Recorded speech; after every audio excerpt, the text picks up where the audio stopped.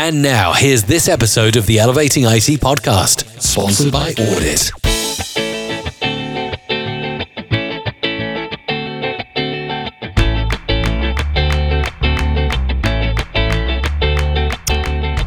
All right, we're live. Welcome to the Elevating IT podcast, episode something. I have no idea what number it is, but it's an episode number. I'm punch drunk, Frank. It's been a long week. It has been. How are you today? It's Friday. It's July 24th. We just got off of a great webinar with our friends at Datto. So it's been a crazy day, crazy week preparing for it. But it was the part one of a three-part webinar that we're really excited to be running with them on. Yeah, I was just really appreciative of Datto in sponsoring that webinar for us, really identifying, our product and calling it out and, deciding to try to get this to as many, people in the MSP industry as they could to help them sell better. Yeah, it's really exciting and kind of a, in being with Audit, I mean, you founded Audit, so you have one view, one way of looking at it, right? You founded the company, so you're I'm sure very proud. I'm a founding member, partner of the company, but I'm not the founders. But I'm incredibly proud because here we have a company that's one of the big companies in our industry, who kind of has said they want this in people's hands, and they saw the value in it. We've had deep conversations with Rob and Eric at Datto, and it's really makes me feel good to be a part of a company that has the respect of a lot of the bigger companies in the industry. Yeah, I am proud, and it's funny. We I don't know if we've talked about the actual starting point of Audit. I mean, you've mentioned that I'm the founder and that I'm an MSP, but I can remember the day that I lost a deal, and it was a prospect that I still haven't gotten yet, and it's still on my list. I'm still marketing. I'd like another chance, but this was a really good company, a good prospect that I really wanted. I offered to do an assessment, 27-point assessment. That was my marketing pitch. They finally agreed. It was like my big chance to get in there, and I met with them. What they were currently doing was pretty good, but we definitely could do it better. And we had the leg up on the business continuity, disaster recovery side, which I saw as like a huge selling advantage product wise. So I gathered all the information up, prepared my proposal and showed up and started talking about our solution. And I saw that her eyes started roll into her head, and I thought, this isn't good. But I powered through it. I'd been here before, and I took out my proposal, and she said, "Wait a minute, I thought you were going to do an assessment." And I was hit a wall. Never hit that wall before, but I realized what I had been doing for a while prior to that was pitching the assessment, but I didn't really come in with an assessment. I skipped right to the punchline. It's like reading the Cliff Notes version. Let's just let's skip all the value and everything. And so I had to backpedal my way out of it. And I said, well, what I did here, rather than take you through all the assessment, was I went right to the solution. So I never focused on what the current state was at all. I tried to explain her future state using a proposal. Bad move, right? So I didn't get the deal, and I went home, and I was so frustrated because I'd been losing a bunch of deals as of late, right? And I kind of started to placate, myself. I started dropping my prices a little bit, and I would win some deals, but I was fooling myself into thinking that people were buying because it was valuable, and really they were buying because I was probably making myself the least expensive. And I said, that's it. I'm going to do something about it. And I had this idea in my head for a while. And really where this came from was the financial services industry. I'm not sure even if you remember this or know this, but there was a tool in the financial services industry that I watched. This is back in the 90s, early 90s. I watched the agents use to sell cash value whole life insurance. And it was this simple presentation that use color in these boxes. And believe it or not, theirs was actually more complicated because you had to deal with rates of return and inflation and all this other stuff, right? And I always thought to myself, one day I'm going to find myself not so busy, and I'm going to create this type of tool for the MSP world, or for myself at a minimum, right? And that's really what it did. It was that moment I said, I had enough. And I grabbed a couple books from my bookshelf. There was a bunch of ideas swirling in my head, and I really built it in Excel. And I came up with basically the framework of audit. I did it in Excel, can certainly be done. And I threw some colors in there. And it took me a long time to put it together because it was pretty manual, and I had a lot of typing, and it wasn't real slick.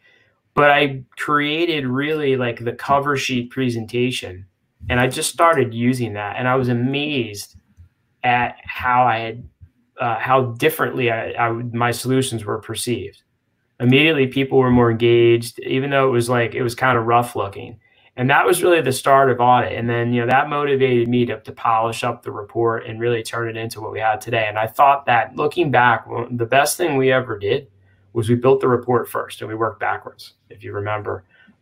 We didn't create a system and then say, all right, well, what do we want this output to look like? I was adamant that, no, we were going to build the presentation.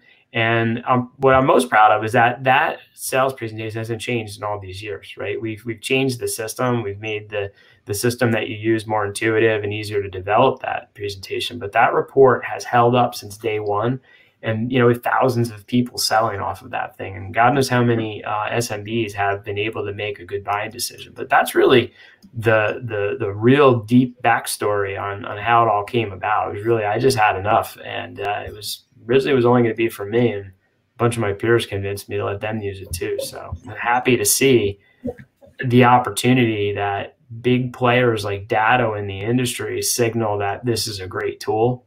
I'm happy to see that we have an opportunity in the next webinar coming up of the panel of 5 MSPs that are really crushing it with audit. And it's just validation that this works. And it did work for another industry, 20 years ago when I saw it.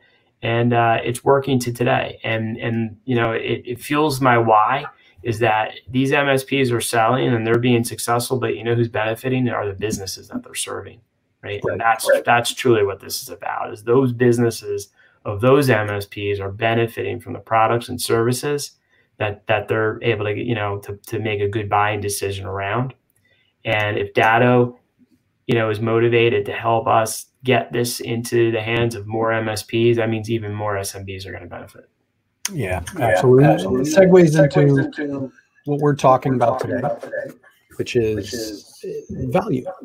And we started this series last week with talking about the problem. If there's not a problem, there's usually no sale. The value, and we call it different things. I call it like the buying void, and you've called it the value gap. And it's the same thing. Really, at the end of the day, what it is the difference between here, and here. All right, let me get on camera.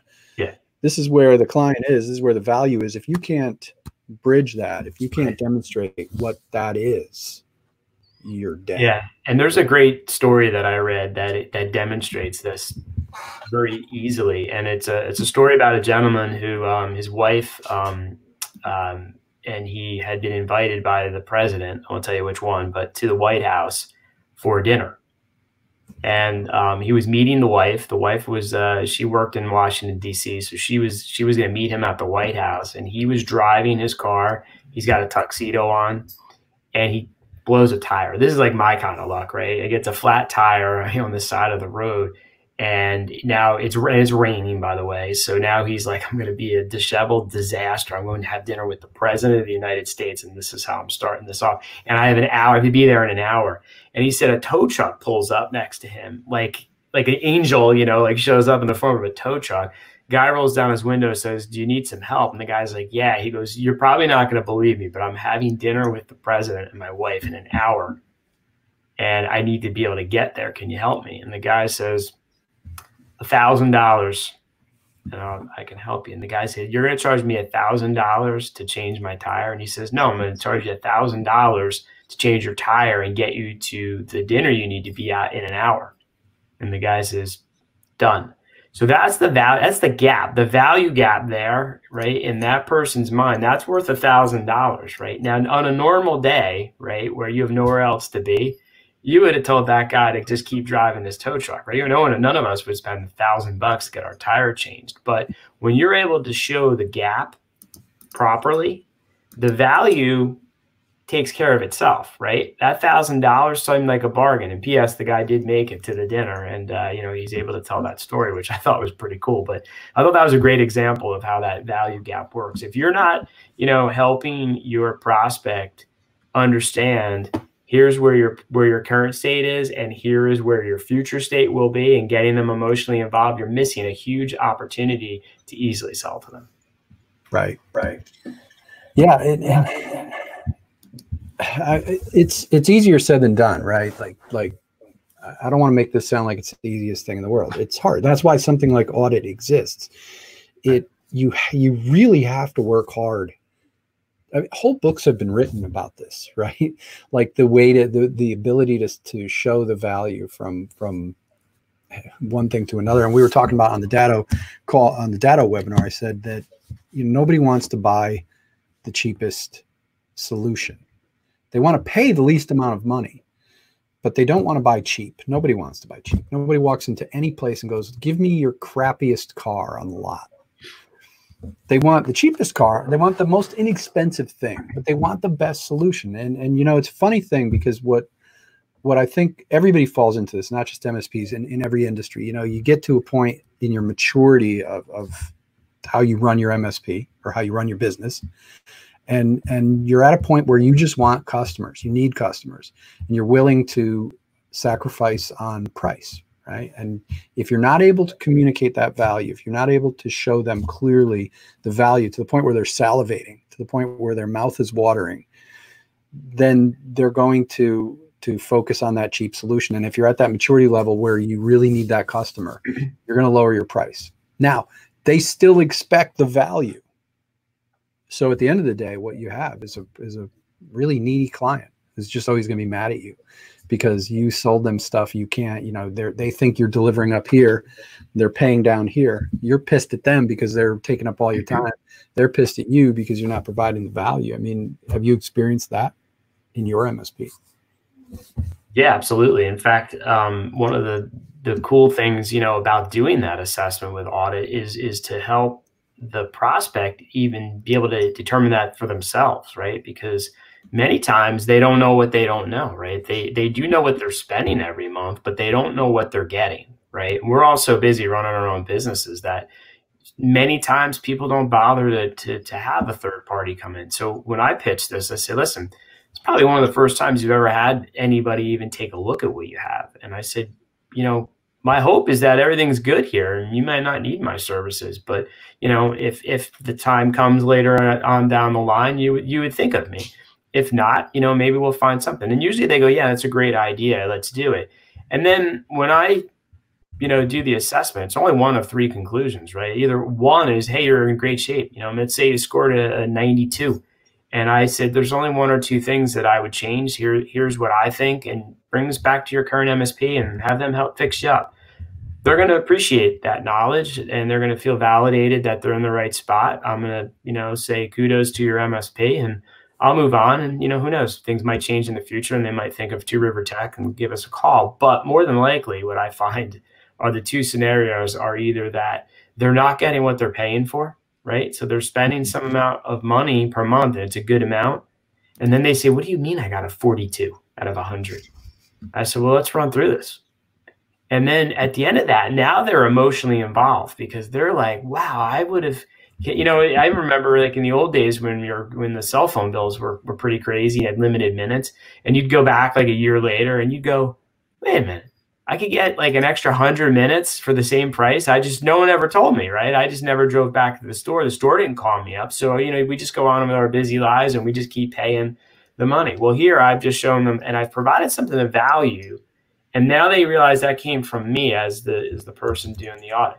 The other option sometimes is you are getting what you're paying for. You're just not paying enough. If you have a 65-person company and you tell me you're spending $500 a month on IT, I know immediately, I don't care what they're selling you, you're being underserved. Like, you just can't possibly spend $500 on, technology or $6,000 a year and cover all the things that you need to cover.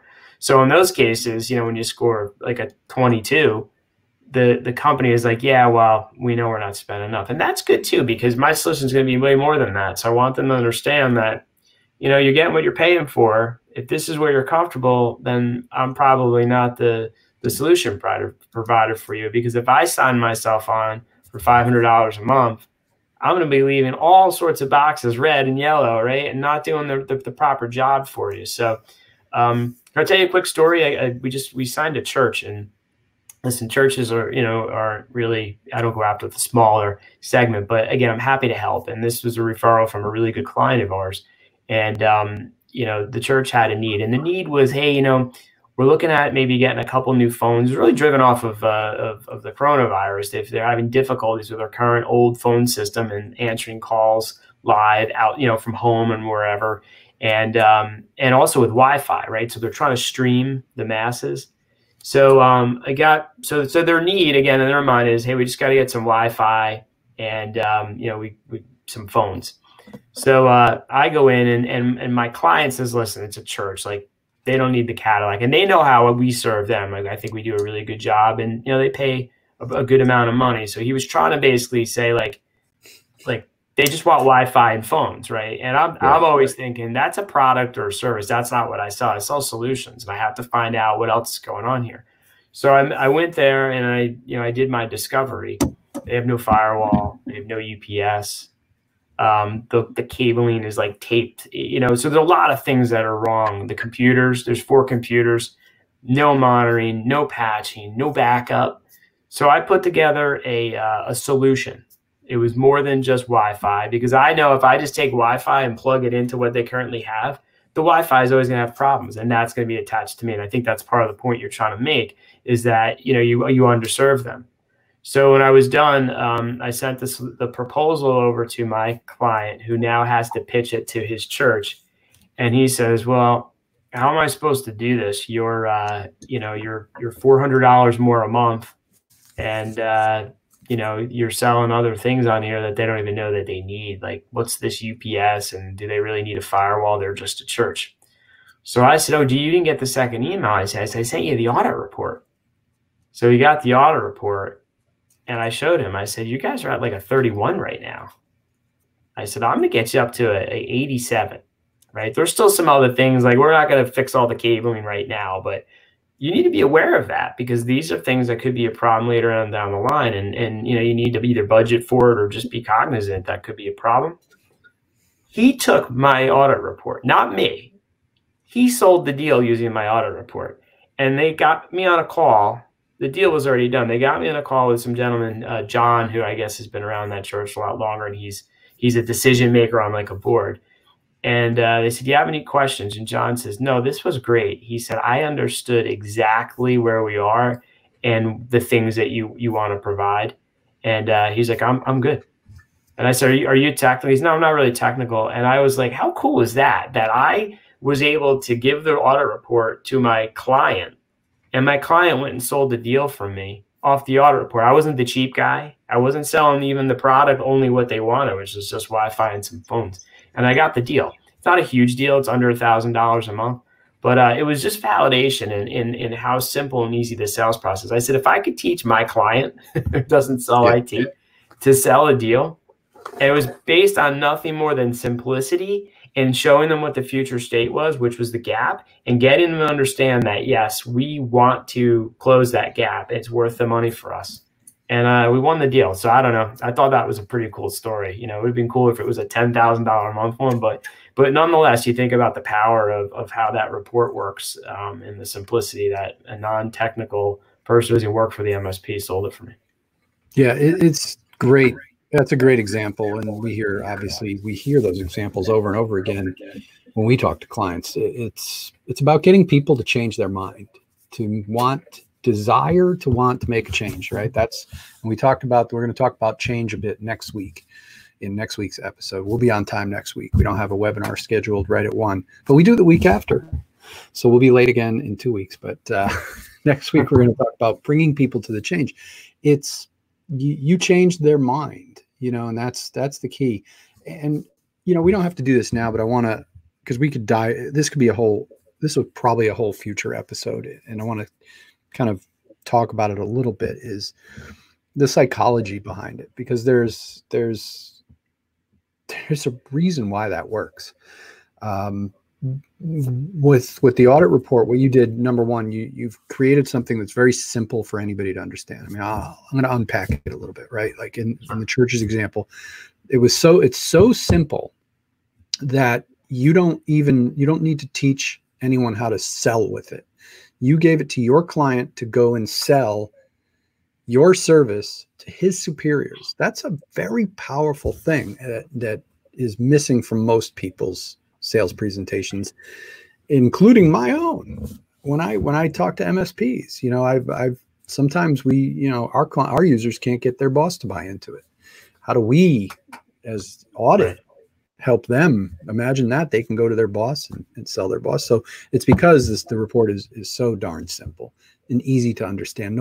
They get it when they glance at it. And there's a scientific reason behind that. When it's simple, people's minds are engaged, their brain can understand it and comprehend, and people get more interested in things they can understand. When it's confusing and it's complex, the brain turns off, right? If the emotional center of the brain is not engaged, it's not going to pass the information on to the logical part of the brain where it can compute it. It just cuts it off.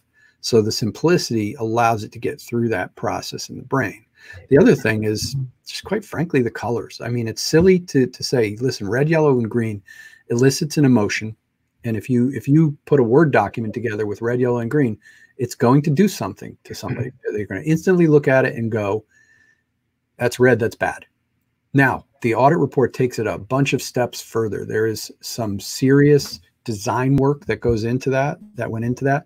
The power of three is embedded in audit. We know through science that humans like seeing three things, right? Like those three, it's just the way our minds are wired. So the power of three is kind of built into audit with 3 blocks by 3 blocks.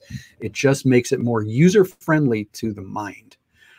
And all those things you do trigger those things flowing through our mind, right? The dopamine, and it makes the mind happy. It greases up the brain so that this process can get through. And the scoring, the fact that you're giving somebody a score, it's so dense, it's so incredibly silly simple.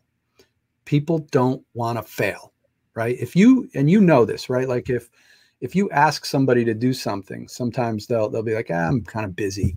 But if you give them like a challenge, like people get sucked right into it. Like the stupid things on Facebook. Which Beatle are you? Or which Rolling Stone are you?